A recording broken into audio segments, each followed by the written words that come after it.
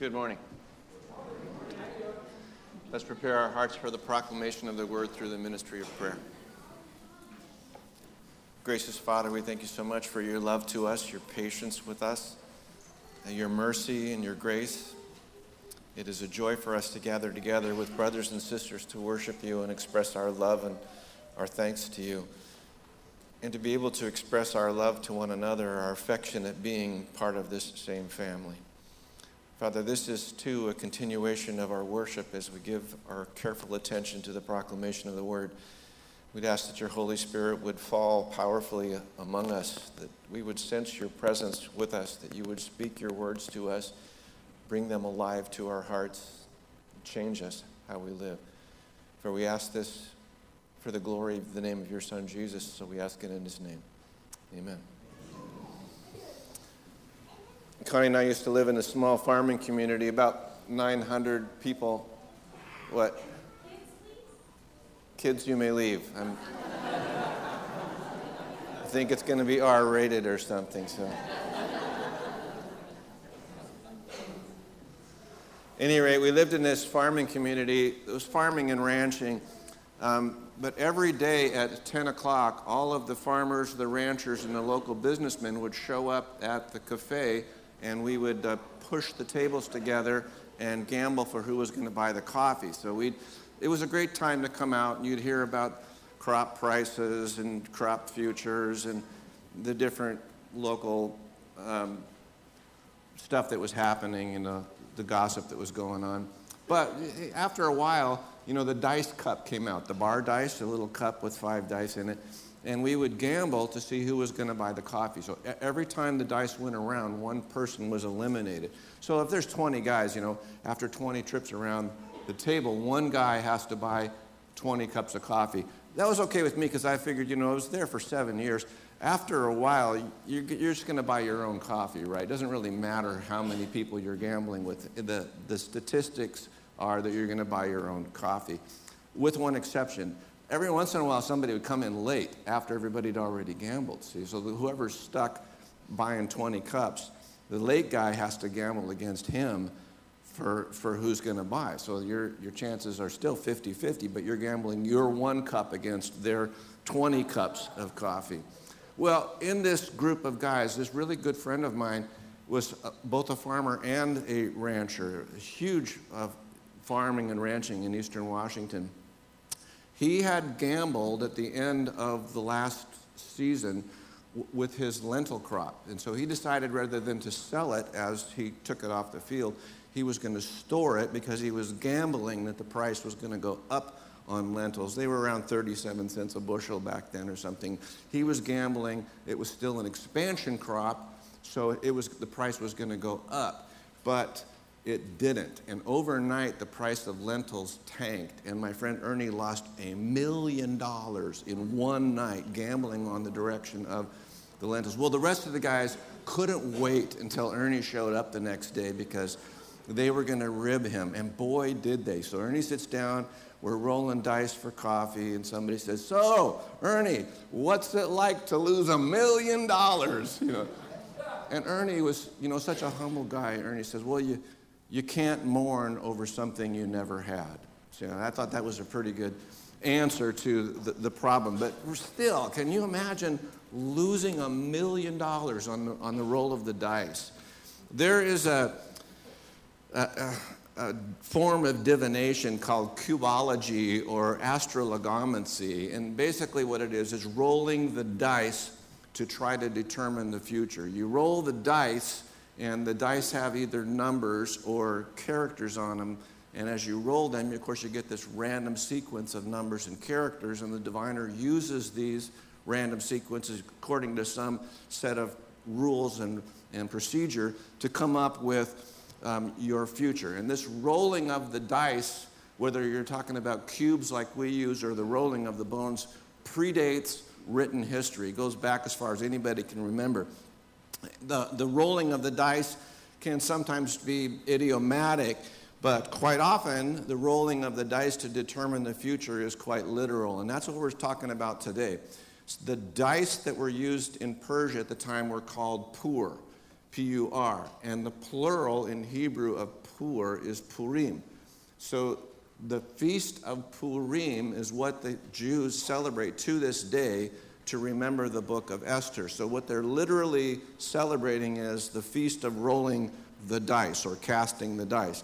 And that's really ironic that the book of Esther has been known as the Feast of Rolling the Dice, because if anything, it's not about the randomness, the things that happen just because men act as they would. It's not about chance. It's not about randomness. It's not about just things happening coincidentally. The whole book of Esther, like the book of Ruth, is all about God's providence, that God is working amidst what seems to be random events, and he is guiding the outcome according to his plan. I'd like you to take your Bibles and turn with me to Esther chapter 2, where we left off last week in 2:19.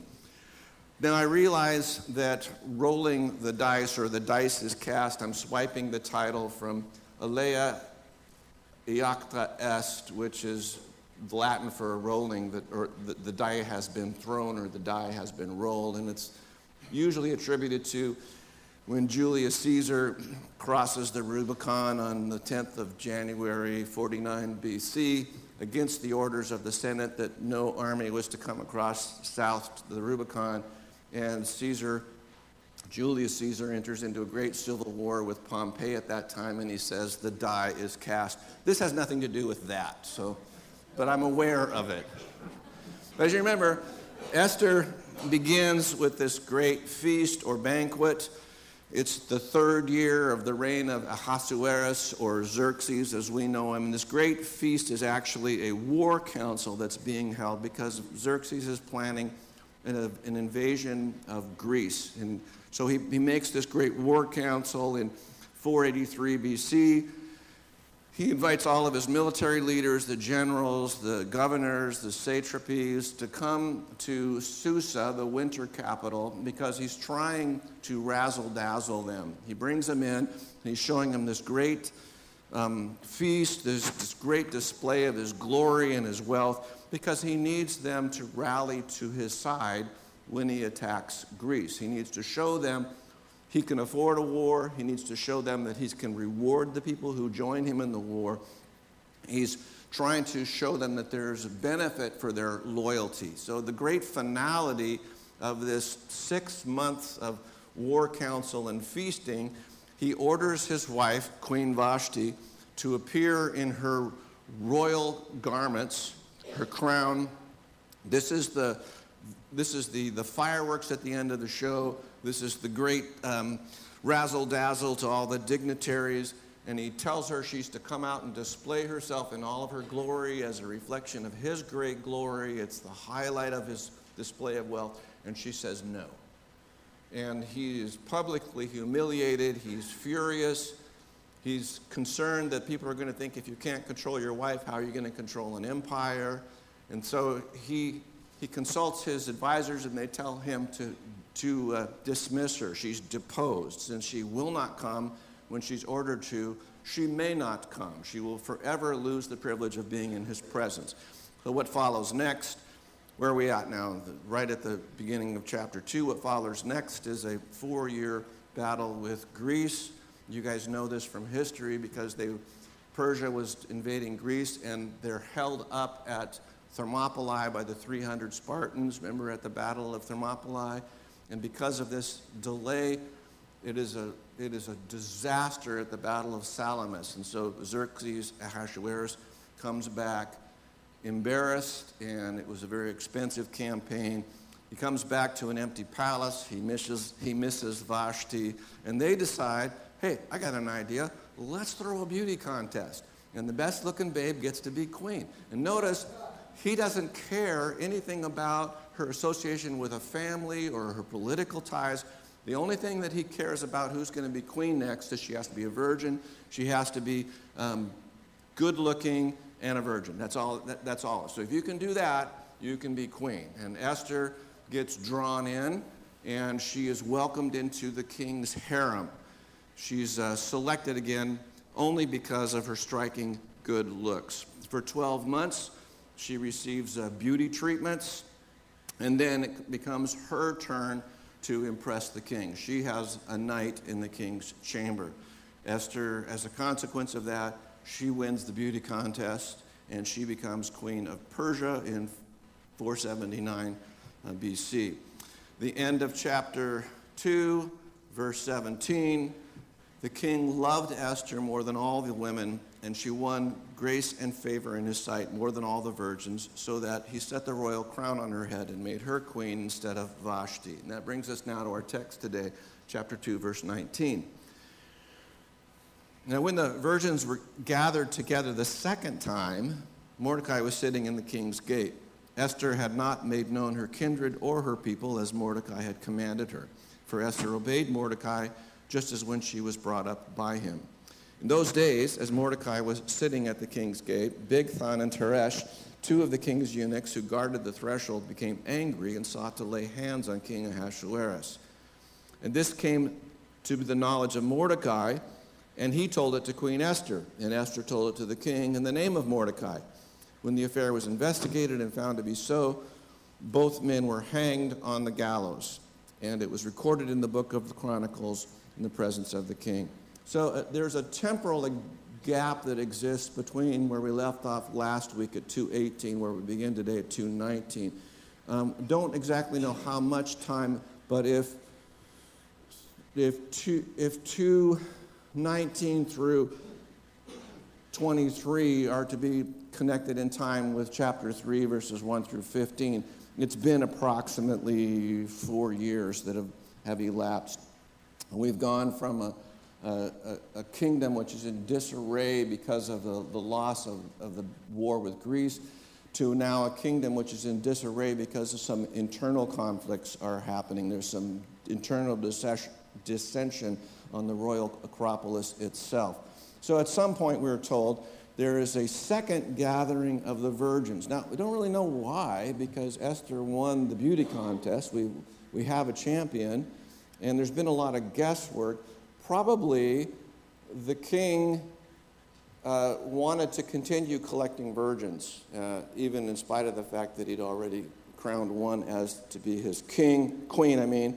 And so there's this second gathering merely for his pleasure. At any rate, we are told that while that was happening, Mordecai is sitting in the king's gate. Now, that doesn't mean that Mordecai was loitering around at the opening in the wall. This gate, much like a medieval toll booth, is not just a hole in the wall with doors that shut. This gate was a big administrative center, and it was the place where all legal matters, commercial transactions are made. Remember, we talked about the gate at Bethlehem where Boaz met with the closer redeemer. So this is a place of administration. In Susa, this gate is huge. They have found this gate, archaeological evidence from Susa, that says the gate was 131 feet wide and 92 feet deep. We're not talking again about an opening in the wall. We're talking about a big building. So you'd come through the opening in the wall into this huge covered courtyard that was, the center section was a big squared opening, and it had two rectangular antechambers on either side. And the middle led from the door, the hole in the wall, into the central court of the palace. This central hall was supported by 4 columns. Each one of these columns had an inscription written in 3 different languages that read, "Xerxes the king says, by the grace of Ahura Mazda, the gate, Darius the king made it, he who was my father." So it's dedicated to Darius, who is Xerxes or Ahasuerus' father. So whoever wrote the book of Esther seems to be really familiar with the architecture of the city of Susa. At any rate, the term sitting in the king's gate does not mean that Mordecai was hanging around or loitering or just waiting for something to happen. What it means is that he had an official position in the royal Persian court. And it was an idiom that is used to say he has a position in the palace administration. So just like what we say today, that we say that the judge is sitting on the bench. If a judge is sitting on the bench, we don't think there's a pew back there that his butt is parked on. You know, if he's sitting on the bench, it means that he's acting in a judicial position, that he has a place, he's presiding over a court of law. So similarly, when it says Mordecai was sitting in the gate, it means he's holding an office in the palace administration, and he's doing so when this second gathering of the virgins takes place. Now we're told that while he's there in this official position in the palace, that a plot is made known to him. There's two of the king's guards who guard the threshold who have decided for some reason, we're not told why, that they're angry with the king and they want to murder him. Mordecai gets wind that these two guys intend to assassinate the king, and he goes and tells his stepdaughter or cousin would be the best way to put it, he tells Esther about this plot to have the king assassinated. She goes and tells the king, but notice she's very careful to tell the king this information came from Mordecai. So an investigation is launched. It turns out these two guys actually are conspiring. They're hung on the gallows. Mordecai's name is written in the king's book of people to remember to give thanks to, recorded in this record book. Now, that's a detail you need to remember because it becomes a crucial part of the story we're going to get to in a couple weeks. So their plot is foiled. However, it was a good plot because they were guarding the threshold. They would have had a good opportunity to off the king when he comes through the door. Herodotus reports that although this plot failed, a later plot was successful in that the assassination took place in King Xerxes Ahasuerus' bedchambers in 465 BC. So there's a lot of people that wanted to off the king. Esther 3:1. After these things, King Ahasuerus, a.k.a. Xerxes, promoted Haman the Agagite, the son of Hammedatha, and advanced him and set his throne above all the officials who were with him. And all the king's servants who were at the king's gate bowed down and paid homage to Haman, for so the king had commanded concerning him. But Mordecai did not bow down or pay homage. Then the king's servants who were at the king's gate said to Mordecai, "Why do you transgress the king's command?" And they spoke to him day after day, and he would not listen to them. They told Haman, and in order to see whether Mordecai's words would stand, for he had told them he was a Jew. And when Haman saw that Mordecai did not bow down or pay homage to him, Haman was filled with fury, but he disdained to lay hands on Mordecai alone. So as they had made known to him the people of Mordecai, Haman sought to destroy all the Jews, the people of Mordecai, throughout the whole kingdom of Ahasuerus. Notice here, Haman is introduced to us as Haman the Agagite. Now that's really significant to the development of this plot here, because Agag, remember, was the king of the Amalekites. When Israel was coming up out of Egypt, the Amalekites didn't want Israel to succeed, and they began to attack Israel, initially by just picking off the stragglers in the rear. They didn't want to engage a frontal assault on Israel's army, their armed men. So they began picking off the old people, the stragglers, the young people that were at the rear of the train. And because of that, Deuteronomy 25, I don't know what, 25? Anyway, what? Yeah, that's it. Deuteronomy 25:17. Because of that, they're cursed by God, and God orders Israel to completely annihilate, remove their memory from the face of the earth.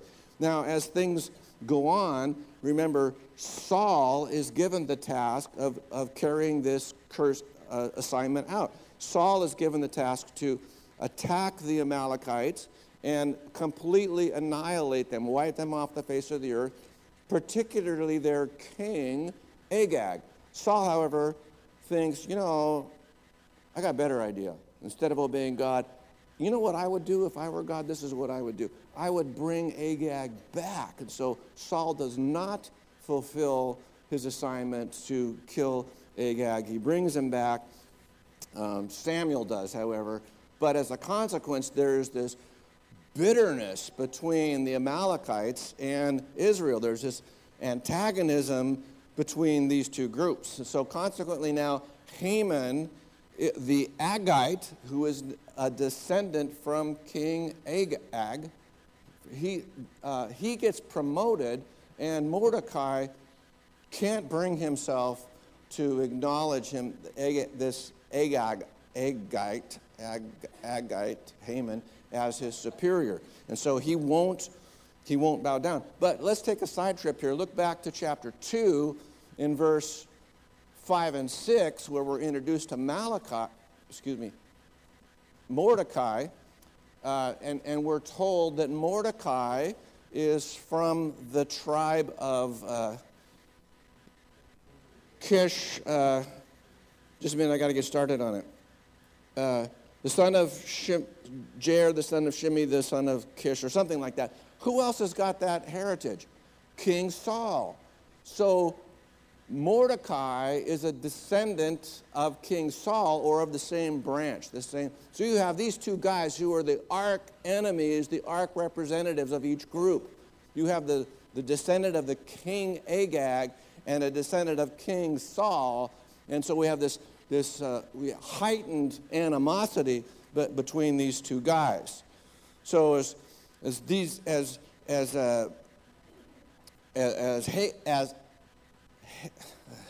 Haman is marching through the palace, or coming through the toll booth, the king's gate, everybody does two things. They bow down and pay homage. So to bow down would be a typical gesture of respect, recognition of somebody who's in authority over you. To pay homage sometimes meant you'd literally throw yourself on the ground and kneel before them. Probably not in the Persian court. The paying homage is probably just an exaggerated bow. But you know, Mordecai is not willing to do either one of these things. He's not willing to recognize Haman as someone who's above him or an authority. Now, recognize too, it would have been just courtesy to acknowledge somebody who's in a position of authority, much like standing up when the judge walks into the room. You stand up as a matter of protocol. But in this case, the king commands. It seems totally unnecessary that the king would command people to bow down and pay homage to Haman. But the point that I'm making here is Mordecai's not just simply violating protocol. He's not just being rude. He's violating the king's command. And so his friends, the other officials of the court, start to question him. Why are you being so disrespectful? Why are you being so obstinate? Why don't you bow down? Why would you be so insubordinate that you're not only not showing the proper respect to someone who's an official, you're disrespecting and defying the order of the king? No, I admit that we are not specifically told that the reasons for Mordecai's disrespect, but we are rather puzzled because the Old Testament does not prohibit the Jews from bowing before a pagan ruler, and it was often done. Remember, Daniel does, Nehemiah does. So the Old Testament doesn't tell the Jews that they can't bow before a pagan or bow before somebody. They can't worship the person. That was the big difference between the first century Christians with Caesar and Daniel and Nehemiah in this same kingdom of Persia. See, they're bowing in respect to that position, that office. Even if the guy's a dirtbag, they recognize the height, the respect that the office is due. But in first century Christianity, the Christians were meant to bow down and acknowledge Caesar not only as king, but as Lord, as God, as deity. So they were told they had needed to offer this pinch of incense and acknowledge that Caesar is God. And they said, we can't do that. But nowhere in the Old Testament, and nowhere are Jews forbidden from bowing. And we see all kinds of examples in the Old Testament of the Old Testament saints bowing and acknowledging. So it's puzzling not only to us, but it's puzzling to these other officials why Mordecai won't obey the king's command. Again, it is not a command to worship. It is a demand to show respect to somebody who is a dignitary who holds an office.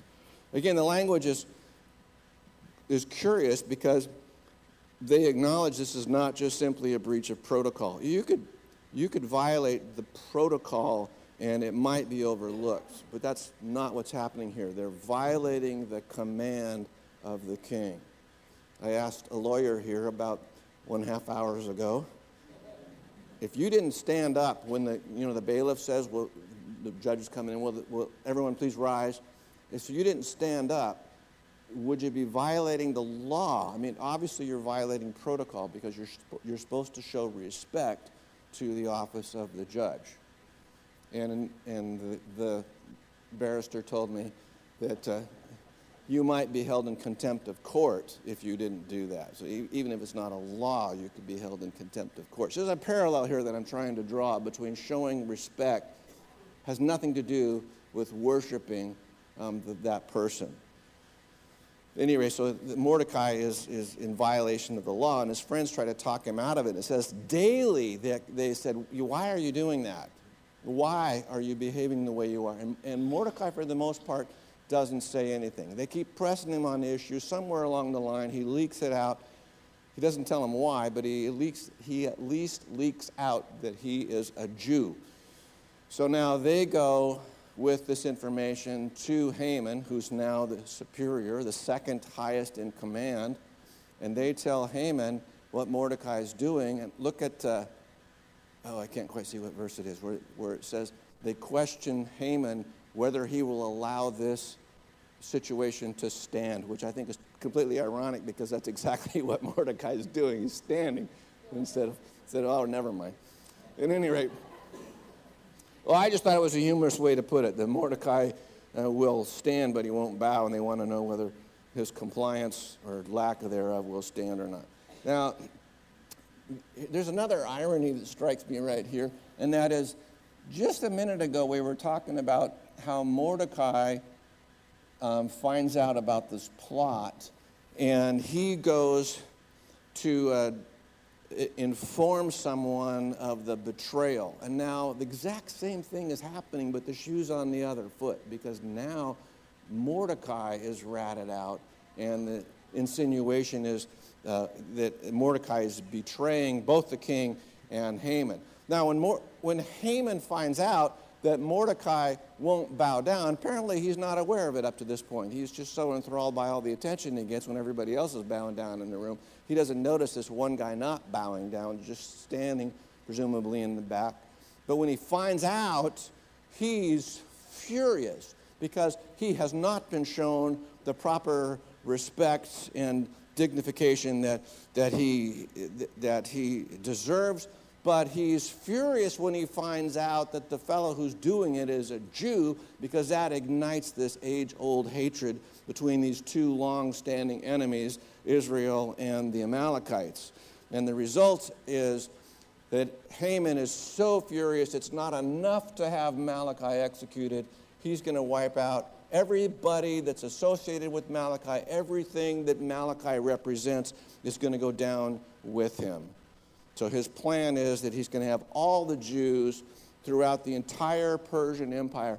This empire stretches from India to Turkey. It's huge. He's going to have every Jew in the entire empire put to death as the objects of his hatred.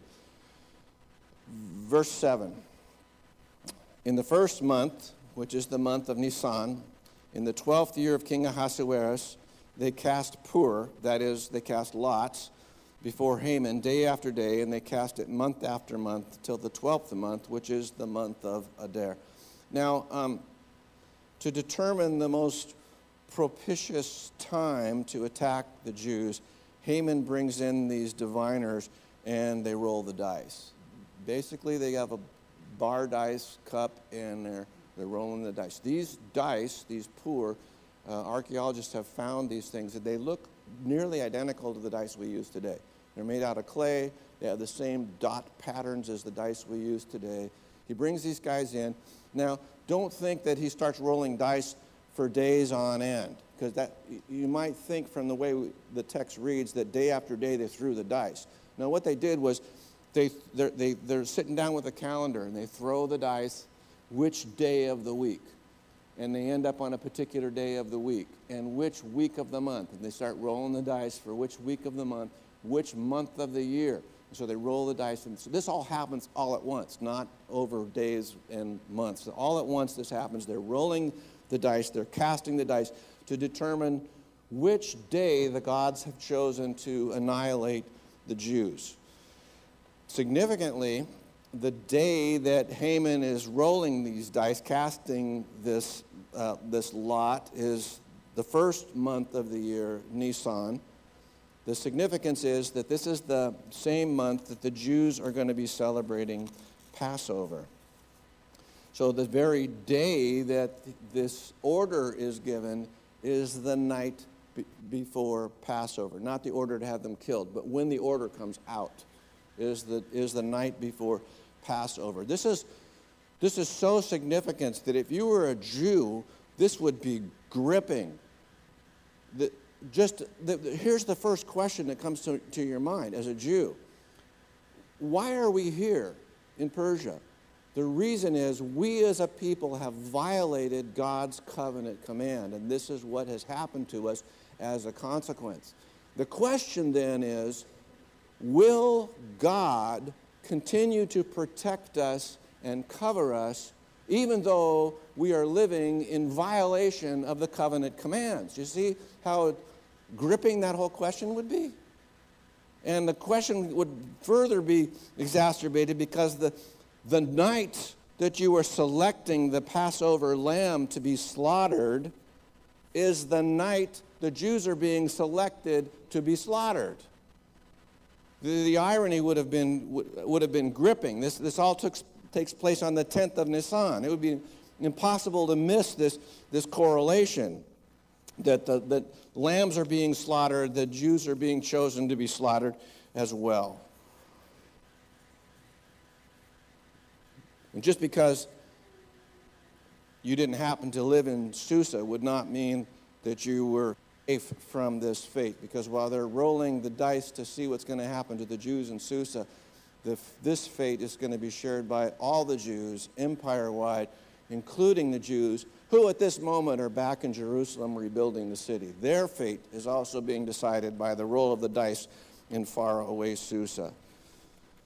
History has shown that there is a force at work in the world which is bent on destroying God's people and trying to thwart God's promises. And that hidden force can be unleashed in the power of the world's greatest and mightiest nations by using the depraved nature of the people, the men who are entrusted with that power. Anyway, I'll come back to that. Verse 8, I think. Yeah. Then Haman said to King Ahasuerus, "There's a certain people scattered abroad and dispersed among the peoples in all the provinces of your kingdom. Their laws are different from those of every other people, for they do not keep the king's law, so that it is not to the king's profit to tolerate them. If it please the king, let it be decreed that they be destroyed. And I will pay 10,000 talents of silver into the hands of those who have charge of the king's business, that they may put it into the king's treasury."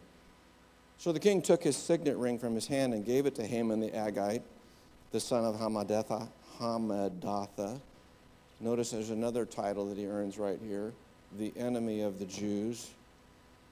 And the king said to Haman, "The money is given to you, the people also, to do with them as it seems good to you."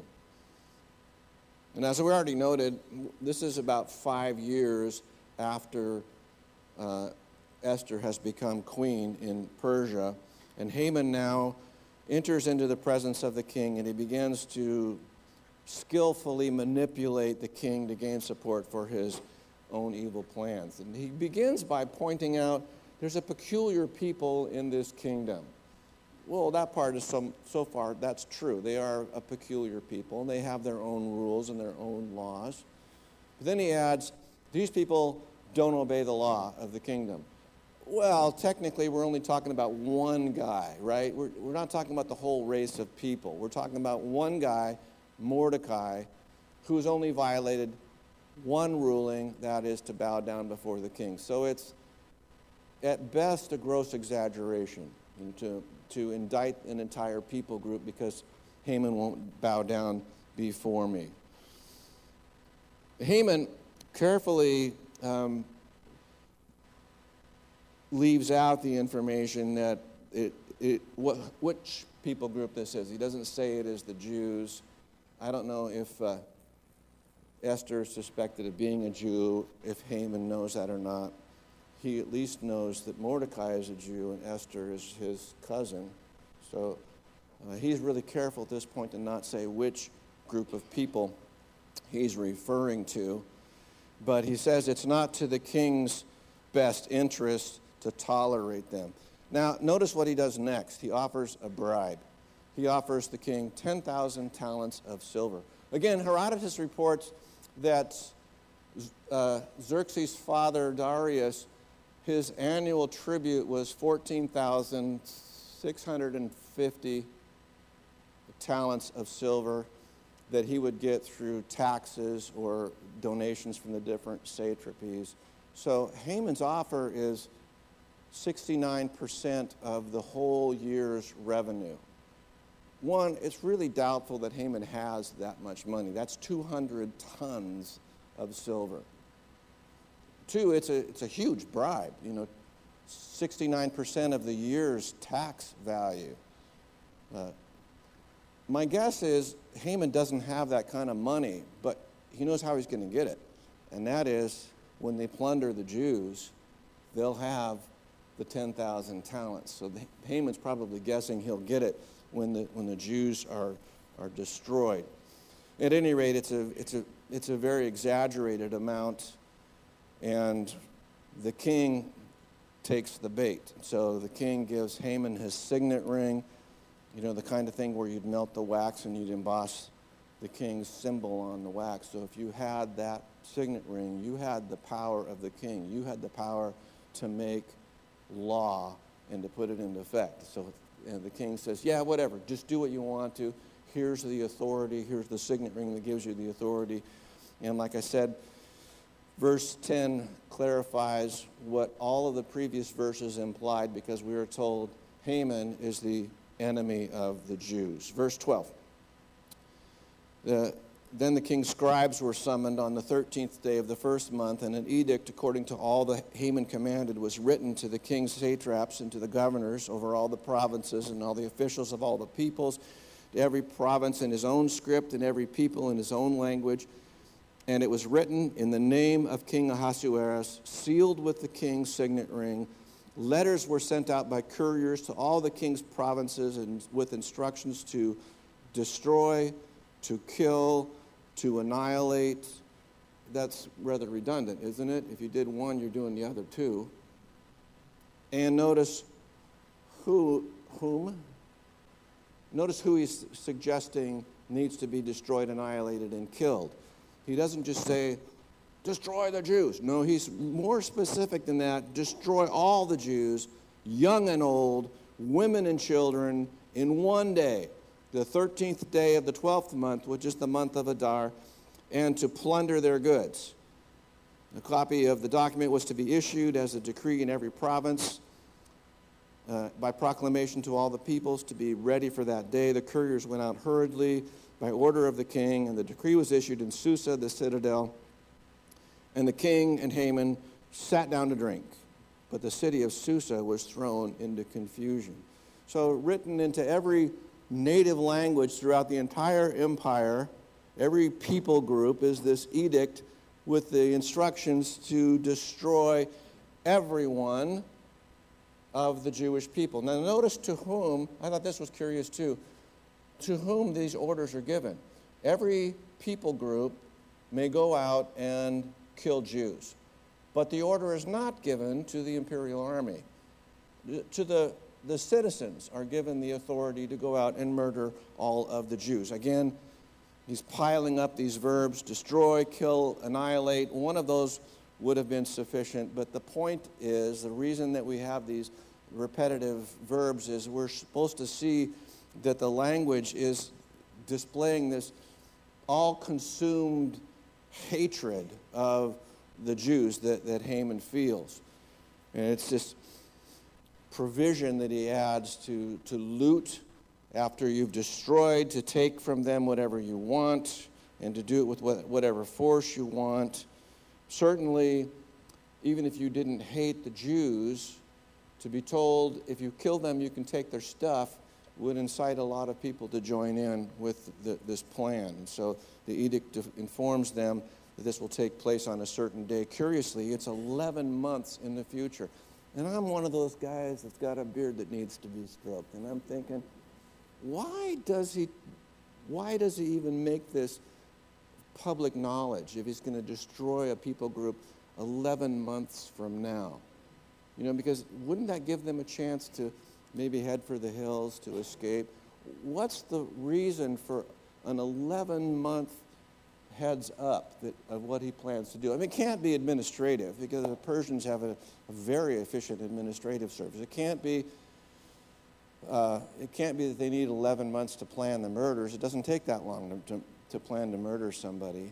The only thing I could come up with while I'm pulling on my beard is he does this strictly to make the Jews squirm. There's nowhere that they can go. The whole empire is under this edict. The Jews have nowhere to escape to.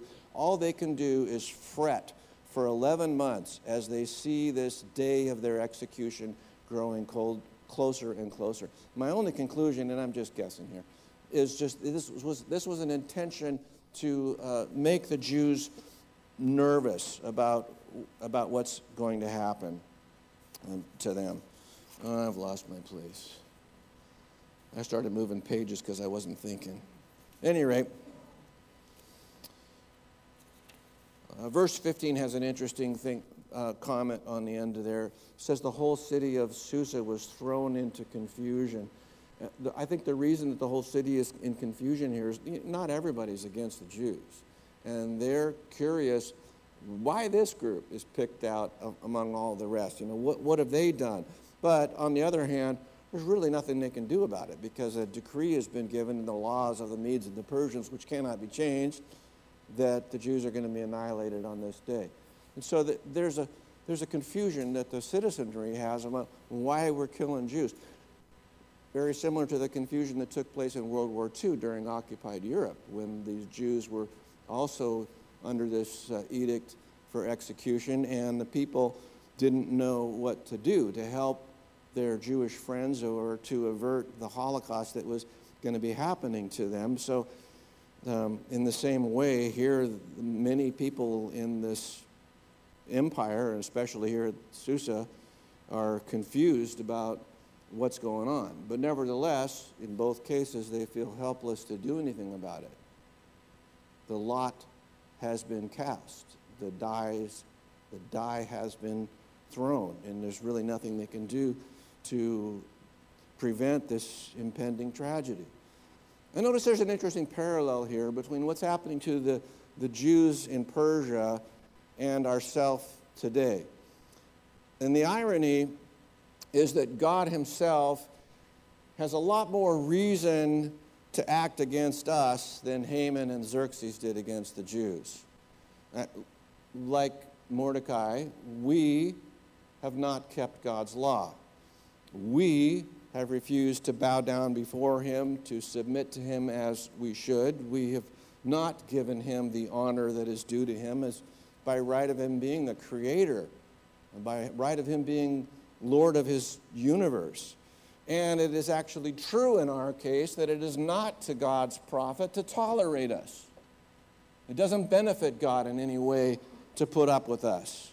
We were born cosmic rebels against his goodness and his grace. And what's more, like the Jews had a Haman, we have an enemy, Satan, who's continually standing before the king, and he is correctly rightfully pointing out to the king why we should not be tolerated, what we have done in violation to the king's command.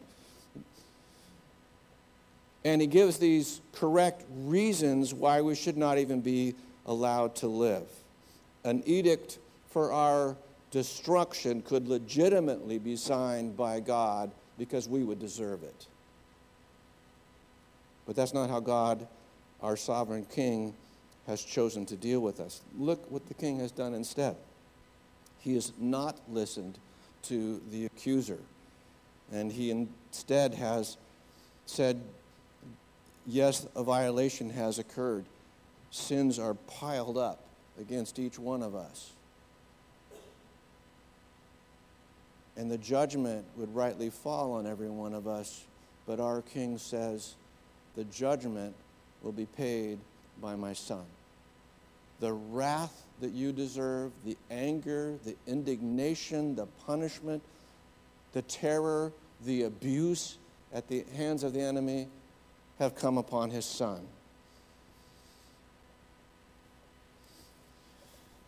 Paradoxically, I think it's interesting that the wrath of Satan against God's people, against those who follow his son, he uses human agents to carry out his plan of destroying us and destroying Jesus. He uses these human agents who, acting on their own free will, their own choice, chose to take Jesus and nail him to the cross. And while Jesus says, forgive them, for they know not what they've done, they may have been ignorant of what part they played, but nevertheless, we are told that in all of this, even though these people acted in their free will, even though they were being manipulated by a powerful accuser and Satan, yet all of this took place according to God's sovereign plan. So while all of the evil things are taking place, concurrently, God is manipulating these different events for his own good. God is absolutely sovereign.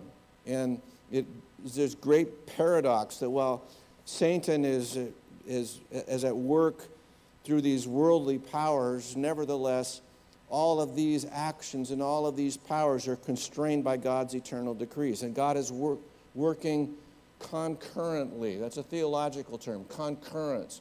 While this is taking place by the free will of man, by the manipulation of Satan, God is concurrently, at the same time, working through these evil things, these sinful things, to fulfill his perfect plan. Notice that when, in the Roman Empire, when the church is being assaulted by the government, the people are being oppressed, murdered, they pray not for their own safety, but they pray that God's will would be done, that they would have boldness in proclaiming the gospel. That's the same confidence that Christians can face the power of evil today, whether that evil is satanic or demonic, or whether it is just the evil of wicked men. The book of Revelation was written to encourage a particular group of Christians who, like the Jews of Susa, found themselves in a position where they are threatened when the government under which they lived had turned beastly. And Revelation shows that despite the terrible power of the world's empires, nevertheless, in the end, the true King of Kings, the sovereign Lord of the universe, will have victory. Christians are to live faithfully day by day, even those who are under the shadow of this persecution and death. After he describes this beast and the satanic power in Revelation, John acknowledges that, like their Lord, Christians will suffer and die. Christians will suffer and die when the government turns against them, just as the Roman Empire did. However, we are told that we are safe in Christ Jesus, and the victory will ultimately be his, and God will preserve his people for his purposes. Revelations 13:9, he who has an ear to hear, let him hear. If anyone is to go into captivity he will go. If anyone is to be killed by the sword, with the sword he will be killed. This calls for patience, endurance, and faithfulness on the part of the saint. So God intends to save and protect his people ultimately, and the world will not be destroyed, and the church will not be destroyed by those who remain in wicked opposition of Jesus Christ, because there's no power, there's no enemy that can thwart God's electing purpose. But that does not mean that God's elect people will be spared suffering, persecution, and tribulation.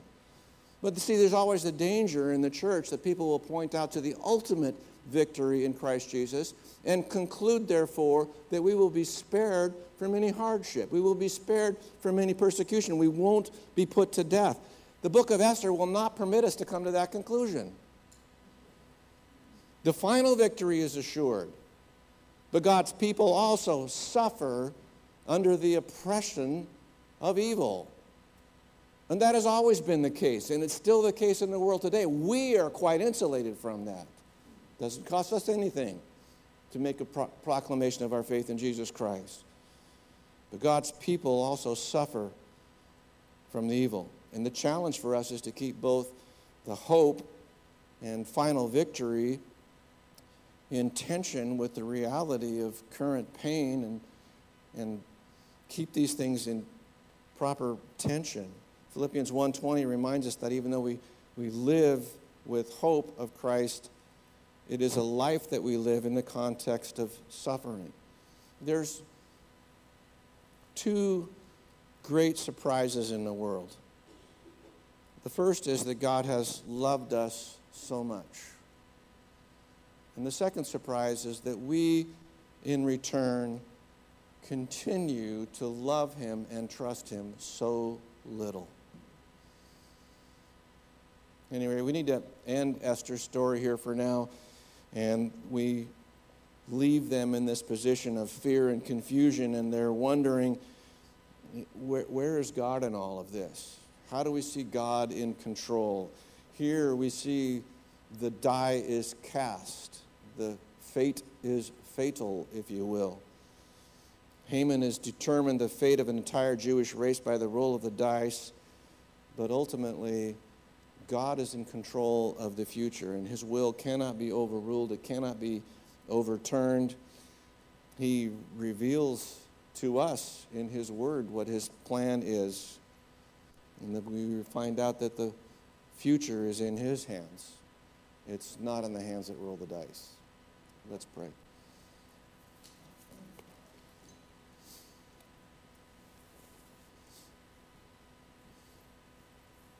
We have not been promised a life of ease or heaven this side of heaven. The only thing that we have been promised is if we will follow Jesus Christ, we will be persecuted, that we should expect tribulation. But our hope is not in how we are treated. Our confidence is not in the security of our government, our money, our armed forces, our economy. Our confidence, our hope, our future is in the King of Kings, the Lord of Lords, who now sits at the right hand of God the Father in heaven, and who is coming again, and the kingdom that he will establish here on earth. And we look forward to that. But I pray that we as maturing believers, I pray first that we don't expect a life of ease or think it exceptional when our brothers and sisters around the world are suffering persecution because of the name of Christ Jesus. Remind us to pray for them. Remind us to pray not just that their suffering would be eased, but that they would be given boldness to share Christ in the midst of the crisis. I pray in contrast with the ease that we have, that we would be bold to share Christ right here in Port Townsend. Father, I ask that you would make us maturing Christians and active worshipers, not just simply better educated. For we ask this in Jesus' name. Amen.